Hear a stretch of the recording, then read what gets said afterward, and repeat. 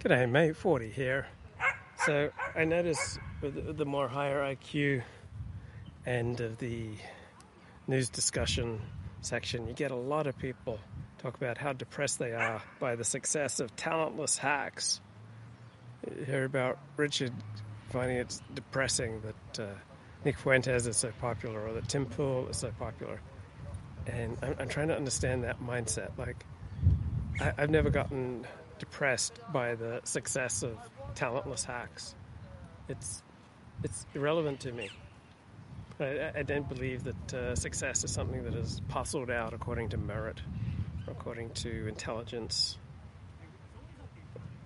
according to goodness, according to clarity, according to righteousness. I was just kind of amusing. Why would anyone get depressed by the success of talentless hacks? Unless you're so incredibly self-absorbed that you believe all success in the world simply belongs to you. Or the other alternative is you're just completely disconnected from reality. And so you don't realize that success is not apportioned precisely on the basis of merit. So here's Richard Spencer and company. He called me like perfunctory. He's like, what do you know about him? I was like, well, I met him in 2016. He interviewed me. I actually talked to someone who was like, it's this weird mirror image that you're watching. And I think someone who's a journalist actually told me this in terms of Tim Pool. And it was like a light going off because I actually talked to this guy. So the success of pundits like Richard Spencer or Tim Pool or Nick Fuentes or Luke Ford is not according to merit, not according to clarity, not according to righteousness, not according to depth and profundity. It's according to how well you meet the needs of your audience. Tim Pool meets the needs of his audience for excitement and drama. Richard Spencer meets the needs of his audience for excitement and drama. It's just Richard's audience is about 20 average IQ points higher than Tim Pool's. Richard's audience is about 20 IQ points higher than David Duke's or Nick Fuentes. But they're still meeting the needs of an audience. It has nothing to do with merit. I did this huge takedown of Tim Pool, and for the New York Times actually, and he just, I think he called me perfunctory. He's like, what do you know about him? I was like, well, I met him in 2016. He interviewed me a few times. I was like, I don't really have anything, but we kind of talked it out, and I don't know. He was kind of working on his thesis or something. I might have even helped him to agree. But he said something that the light went off in my head because I was like, it's so discouraging and just even depressing. The fact that this guy who is just fucking talentless, and he has no gift. So why does Richard find that so depressing? It's never occurred to me to feel depressed by the success of Tim Pool. He's not someone that I turn to. But on occasion, he's done some good work. I played a few minutes of one of his videos recently that was pretty good. But he's not a talentless hack. He's very talented, very hardworking at meeting the needs of his audience. Now, when a hawker meets the needs of a client, all right, this is not necessarily something that's meritorious or righteous or holy or transcendent, right? It's meeting the needs of an audience. So sometimes business meets the needs of an audience, doing something that's good and meritorious, but there's no inherent connection between meeting the needs of your audience or being a business that dishes out goods and dishing out something that's righteous and good. Right? Plenty of businesses, make money, selling toxic product. Gifts. He's on the intelligence scale, he's a 5. On the looks scale, he's a 5. On the charisma scale, he's maybe a 0. Okay, Tim Pool is way above average in intelligence. He's got the ability to speak to the 100 IQ crowd, but he is not 100 IQ. He's probably in the 120s. Any scale, there's just nothing there. Fuentes has a lot of charisma, and he's smart. On the kind of ideology scale or whatever, I think he's low. He doesn't get it, but I understand why people want that. I can look at Nick Fuentes doesn't get it. He gets what his audience wants to hear. He gets that very well. He gets it more effectively than any other pundit in his genre, and he gives it to them. He delivers. So, no, he doesn't have the philosophical depth of a PhD in philosophy or of a great intellectual. He's no Eric Hoffer, the longshoreman philosopher. But he is an entertainer and pundit who gives his audience what they want to hear. Evangelist. And even if it disgusts me, I kind of understand why this guy, gets people to donate $100,000 every Sunday. Tim Pool, I'm just mystified. I'm like, how could you possibly want to listen to this person? And he said that's the secret to his success, because all of the guys, and it's mostly guys who are listening to him, they're just like him.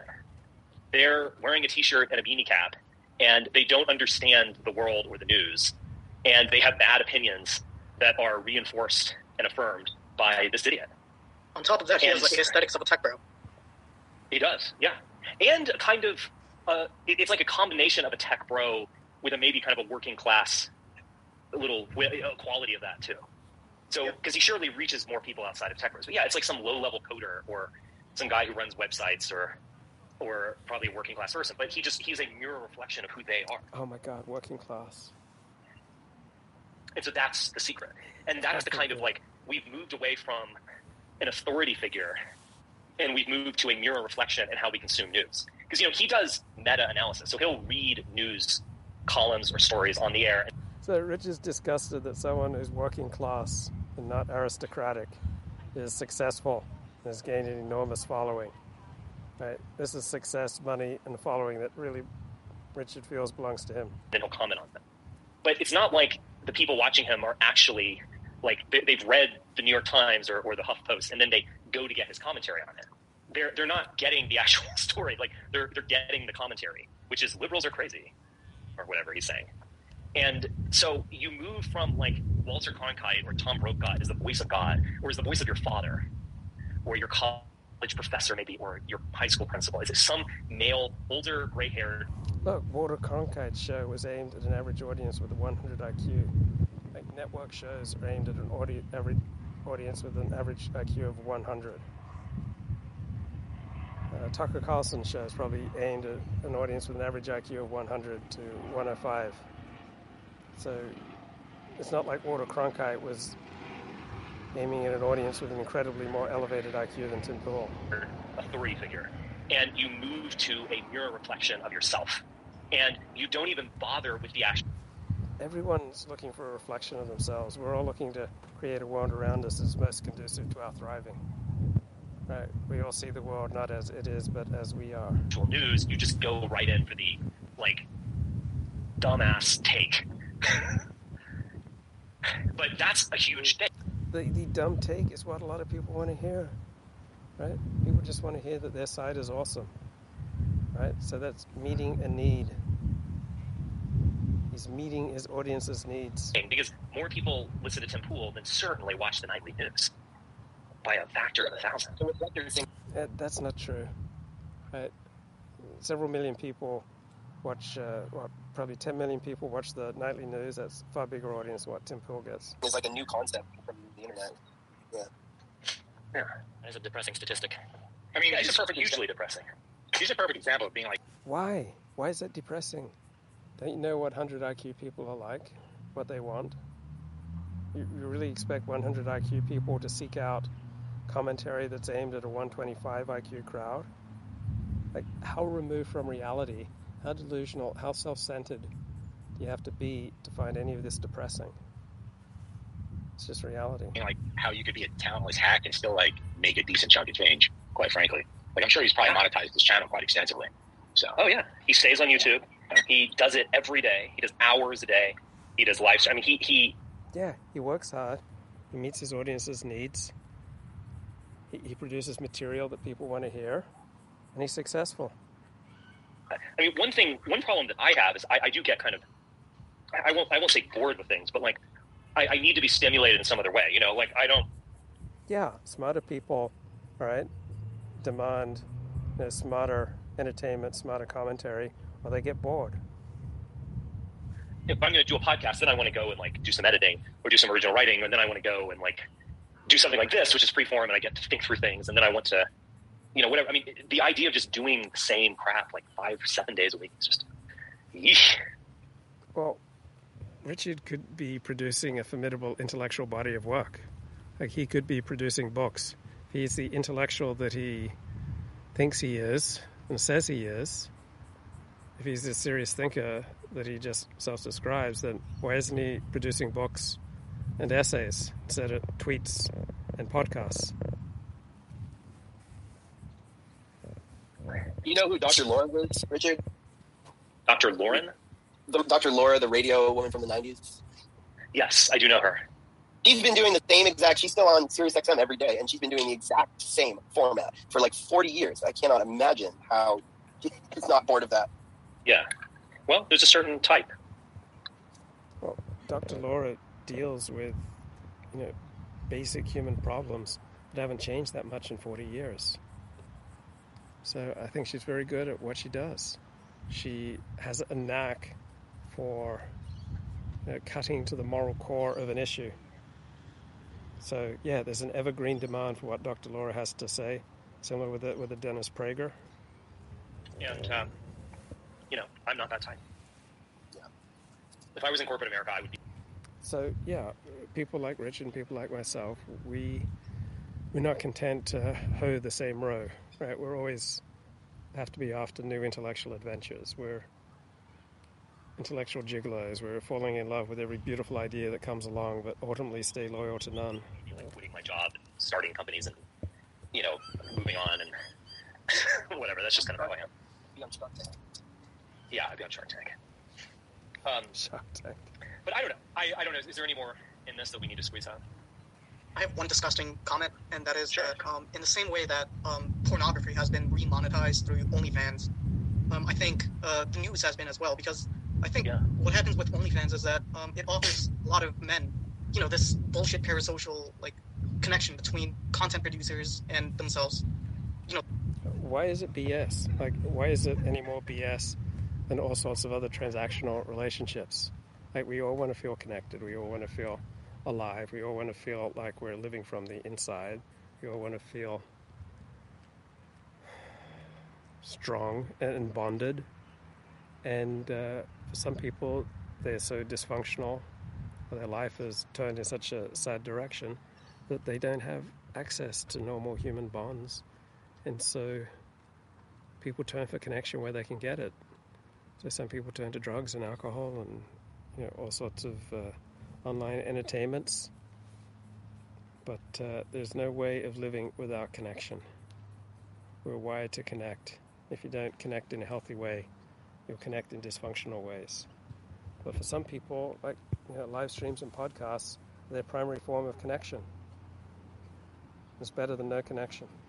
They're able to direct message their virtual girlfriends, and now they have assholes like Nick Fuentes and Tim Pool to hang out. Why are Nick and Tim assholes? I was really lonely when I was going through chronic fatigue syndrome. I had a virtual friendship with Dennis Prager. I'd listen to him on the radio every weekend. I'd called his show about 30 times. And that was the lifeline that I absolutely needed during very dark, lonely, scary times when I was in the grip of something that nobody seemed to understand, when my life had collapsed around me, where I had no strength, where I was spending 20 hours a day in bed, where I could see no path forward.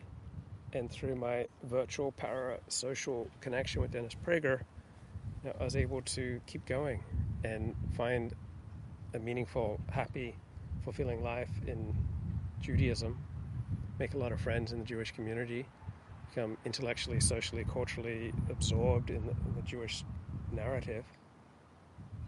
So often the parasocial relationship can lead to real relationships, real friendships, right? A lot of people have met from my live streams. They've employed each other. They've invested in each other. They've dated each other. Right? Just because you have parasocial relationships doesn't mean that you don't have the real thing. Doesn't mean that the parasocial relationship never leads to the real thing. And I fail to see why listening to a podcast is somehow morally or intellectually inferior to watching TV. This can be a good path forward. This can be a positive addition. I think it's just a matter of monetizing parasocial relationships. Right.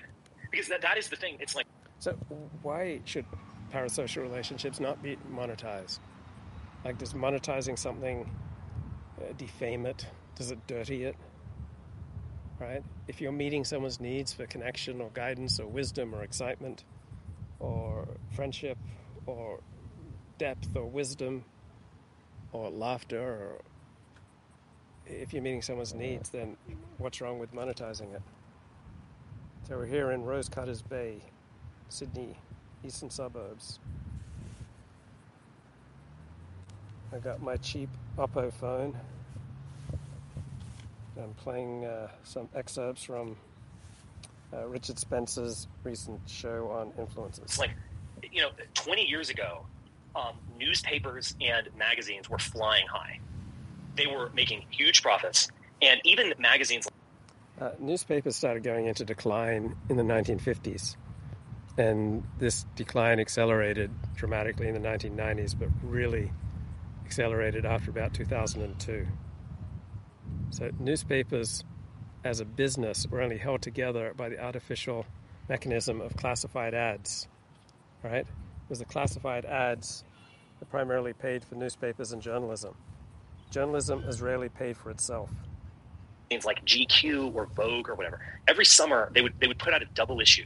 It was probably like 500 pages or something, and it was like 2/3 advertisements, full page advertisements. Remarkable, and they were making profit, hand over fist. And so So what are the big news outlets in Australia? So Rupert Murdoch owns about 2/3, about 70% of newspapers. Then there are 3 major networks, Channel 7, Channel 9, Channel 10. And now they're increasing streaming services, so I'm able to get all my sporting needs met here by KO Sports. It's an online streaming service, $25 a month. I can watch the NFL, I can watch baseball, basketball, etc. So Rupert Murdoch influences disproportionate influence on the news media, in particular over here. And then Channel 9 was long the major TV network until it got slashed at the beginning of the aughts. After about 2002, Channel 9 got slashed to the bone. Channel 10 was always the third place TV network. So Channel 9 was the TV network aimed at, the power players. It was number one. It was, secretaries had big tits and wore high heels, and its executives drove, expensive cars, and they had luscious offices. And when there'd be an advertising break during a Sunday night movie of the week, like the sewage department would be able to tell that everyone was going to the bathroom and flushing. Right, so that's how dominant Channel 9 was. While Channel 7 was kind of aimed at a suburban audience, it was more bogan. It was more talking to each other with nicknames. A bunch of blokes around at Barbie. And then Channel 10. What audience is Channel 10 aimed at? Is that aimed at the audience stuff? So 7 has become the number one network, as far as I know, in the past 15 years. So they've been very successful at the suburban audience. So Channel 7, they will encourage their guests to come on the morning show and call the host by their nicknames. Right, but what's the audience for Channel 10? They used to run just a bunch of cheap reruns. Now, in the early 1990s, all the 3 Australian networks were bought. So the Lowy family, who owned shopping centres, what was the name of their shopping centre? And also, I think Frank Lowy, the patriarch, he tried to secure the World Cup for Australia. Right, spent $40 million, but they weren't able to secure it. Went to Qatar. Thinking about the major shopping centers that the Lowy family owned, mainly in California and Australia.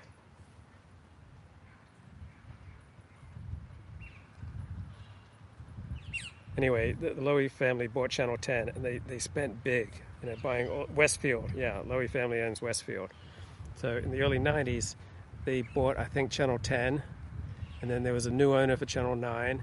And then there was this scam artist who bought Channel 7. And they all went bankrupt within a year or two. They dramatically increased how much money they were paying for American TV programming, because Australia is a nation of 25 million. It can't afford to fund all its own TV programming, so they have to buy most of their TV programming from America. And so when you got new owners, they went to America and just paid exorbitant prices, and so they all went broke and busted, and they had to sell out. Yeah, that was my pet dingo, man. That dingo took my baby. So I like the ABC. So the ABC probably aims at an average IQ of about 110. So it's the national broadcaster. It's like the equivalent of PBS, but more lavishly funded. So I've been watching the Australian TV comedy Fisk, which is about a woman in her 50s who gets hired at a probate law firm. SBS, yeah, a lot of good stuff on SBS. That's the multicultural broadcaster. So, but they have ads. So I really like ABC. There's no advertising. SBS is just a small amount of advertising. ABC is run by left as well. It's run by elite. Yeah, it does lean left, but it's much more intelligent than the commercial networks, which dole out the prol feed, right? The Australian commercial networks probably aim at an average IQ of about 95. Well, I feel like the average American TV network aims at an average IQ of 98 to 100. SBS used to air raunchy European movies at night. So even the public broadcasters, they still need to command an audience. But I think there's a lot of good stuff on the ABC. I'm trying to think of... they did a good dramatic series on the fires in Victoria. And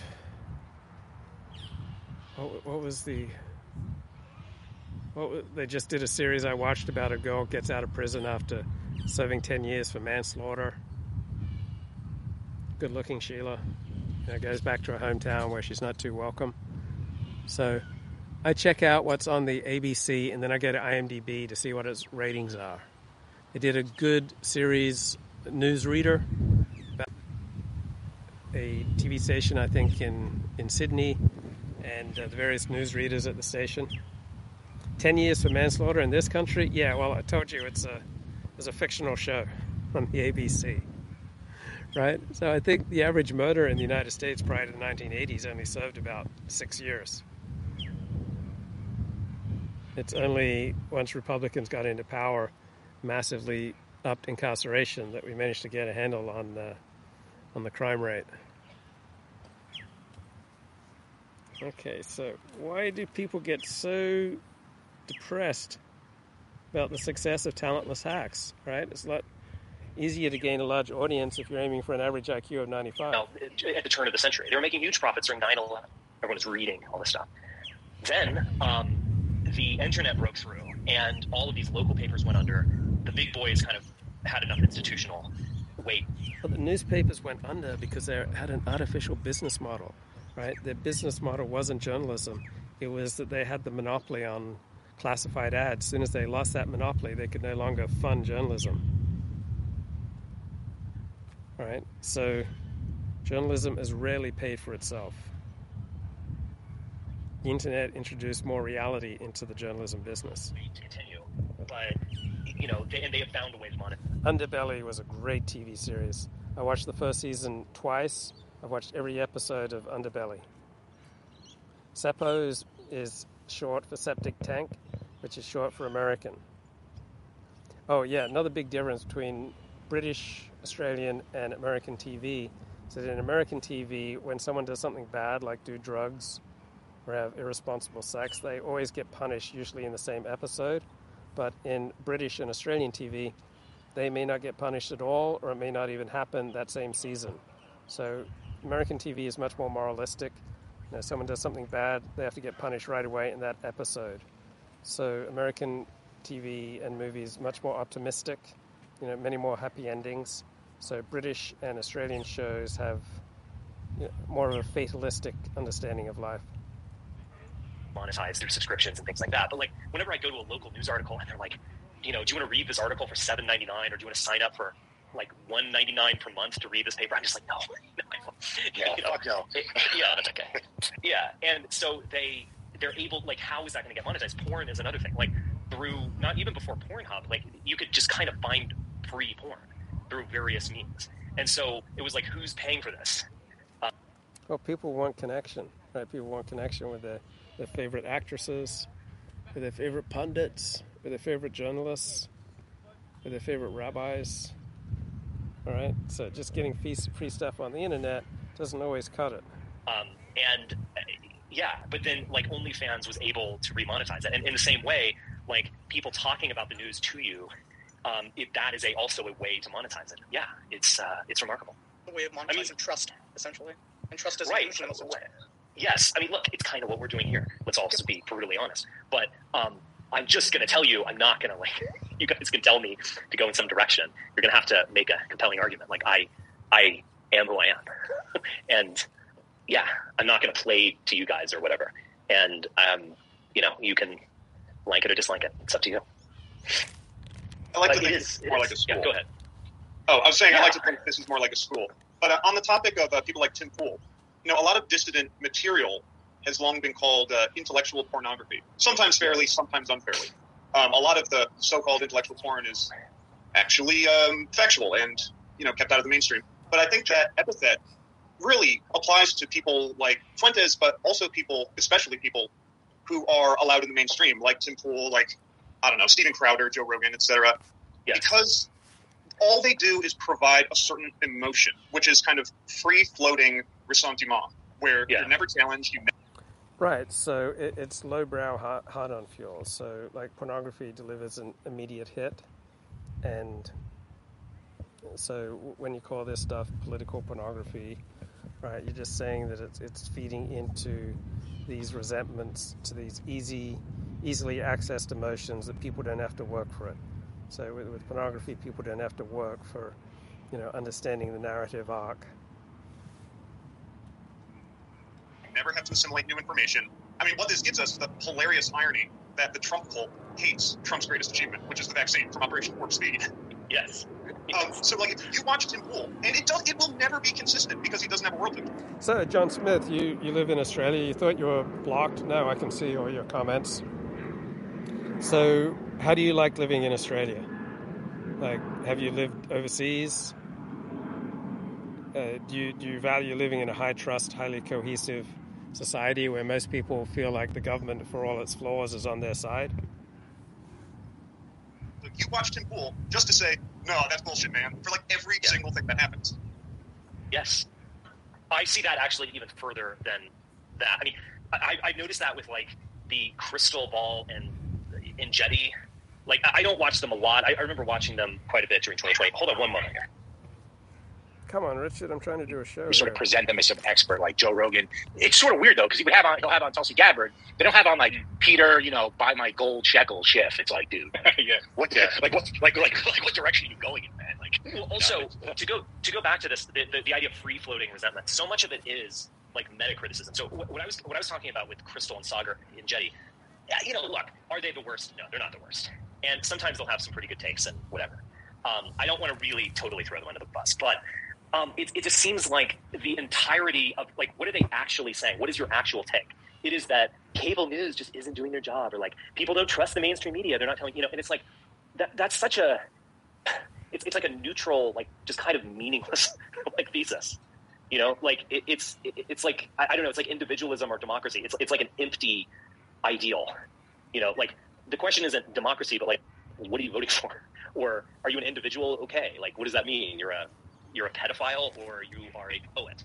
There's a big difference. Both of those are individualist, at some level. So, it's just this kind of like, again, free-floating resentment is probably the best way to describe it. It's just, we hate the institutions. They're not getting it right. What do you actually say? I mean, the irony of like Sagar and Jetty and Crystal Ball is that like the value that I get from them is when they're kind of like giving me a pretty like mainstream accurate assessment of a world. It's like when they act like the news, but it's just a little more friendly and accessible. That's like when I gain value from them. And when they kind of go deep into what they're all about, I'm just like, pass. and they don't provide any concrete solutions to anything. It's just, it's like resentment porn is what it is. Yeah. If you listen to Stephen Brown, he's like the Stifler of politics. Like he has that same attitude and everything is, here's my slightly edgy, but I'm actually here for the lol libertarian take and how wokeness will eventually fall because we're going to go back to a small government and a gold standard, and that's the way we're going to do it, boys. Like that is basically his in amongst the comedy routine. Yeah. Yeah, those guys boil it down to homo economicus.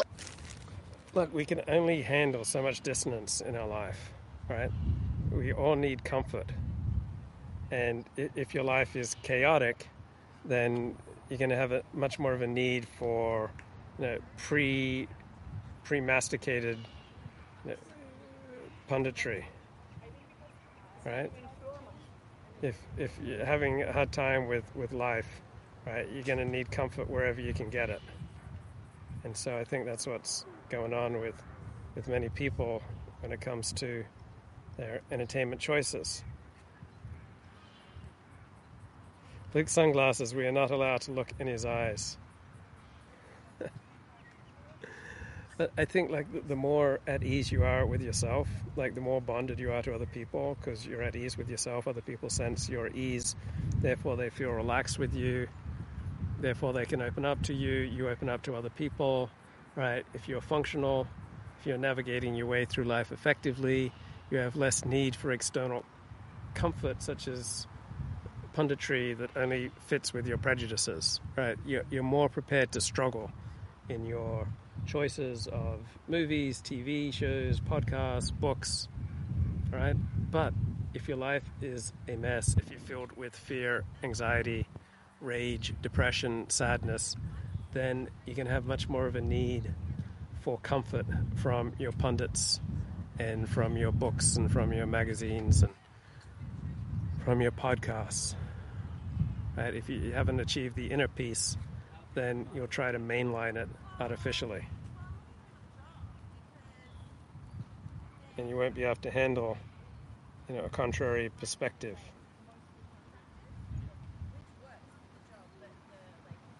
It's like everything boils down to economics on the micro level, even in some capacity. It's sort of astounding, quite frankly. Or it's kind of like we would get rid of the left as a social and political phenomenon if we just got rid of public schools. Like that is simplifying it by much. We're all in the homeschool. Yeah. Who knows? Yeah, it is. It is pretty meaningless. At the end of the day, is that power, that personality?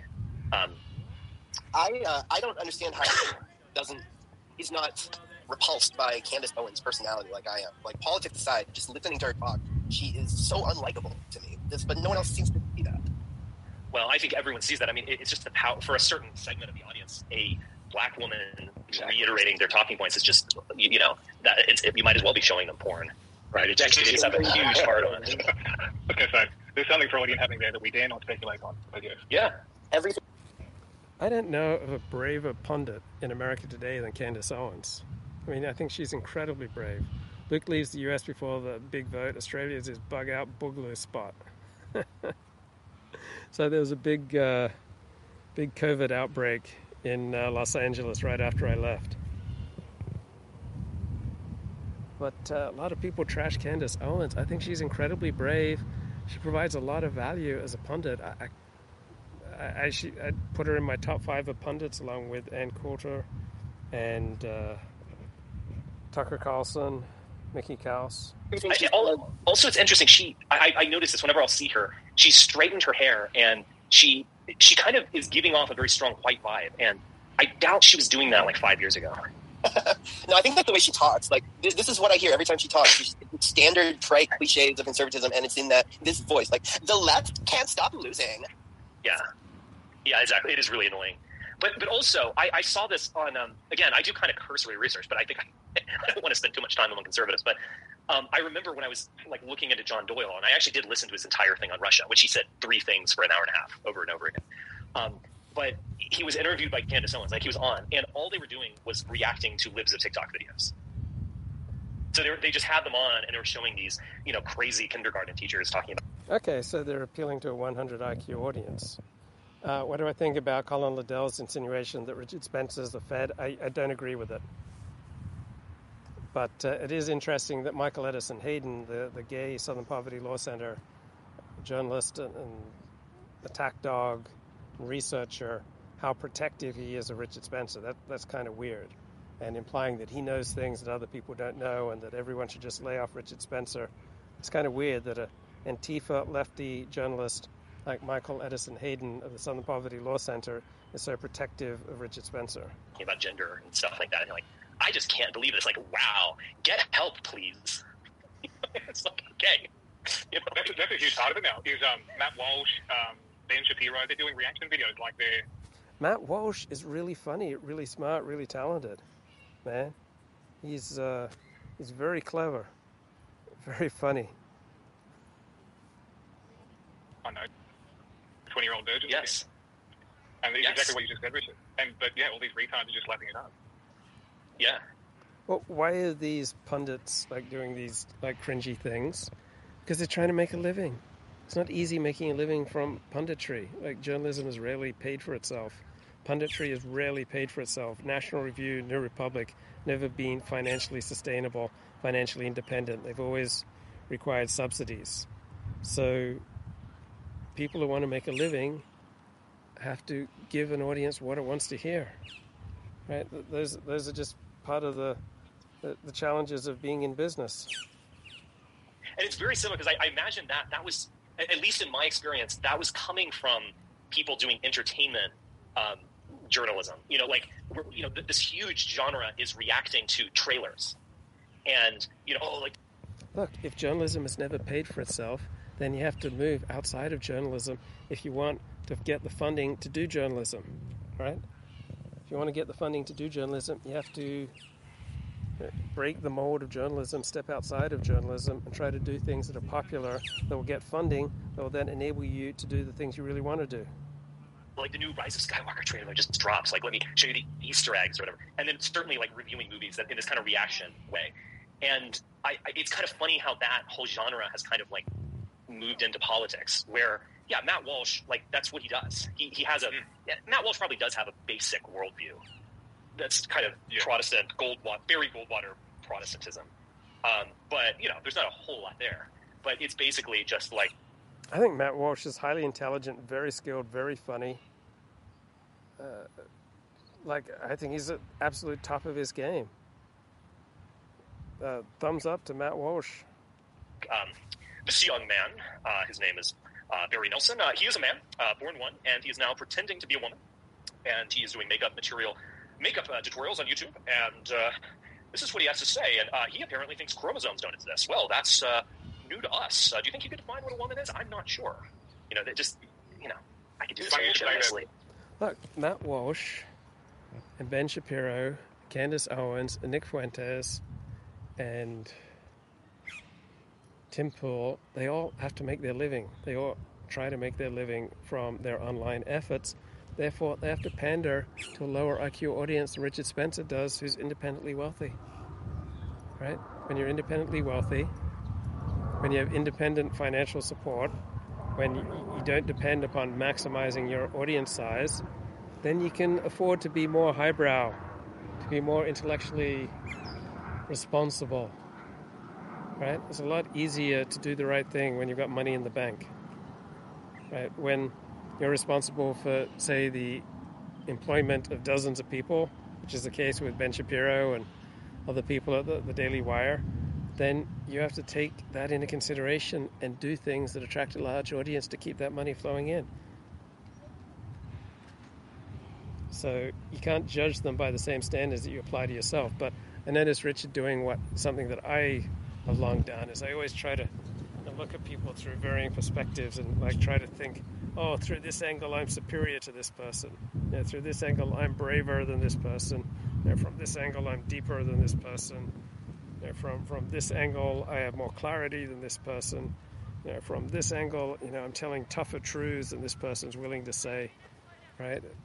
I think this is a universal human compulsion to favorably compare ourselves to others, and I think that I probably had it, much more intensely than the average person. Howard Stern in the 2010s went full into professional interviews. Yeah, I haven't heard much positive about Howard Stern in about 20 years. Seems to have lost his edge. Bye-bye.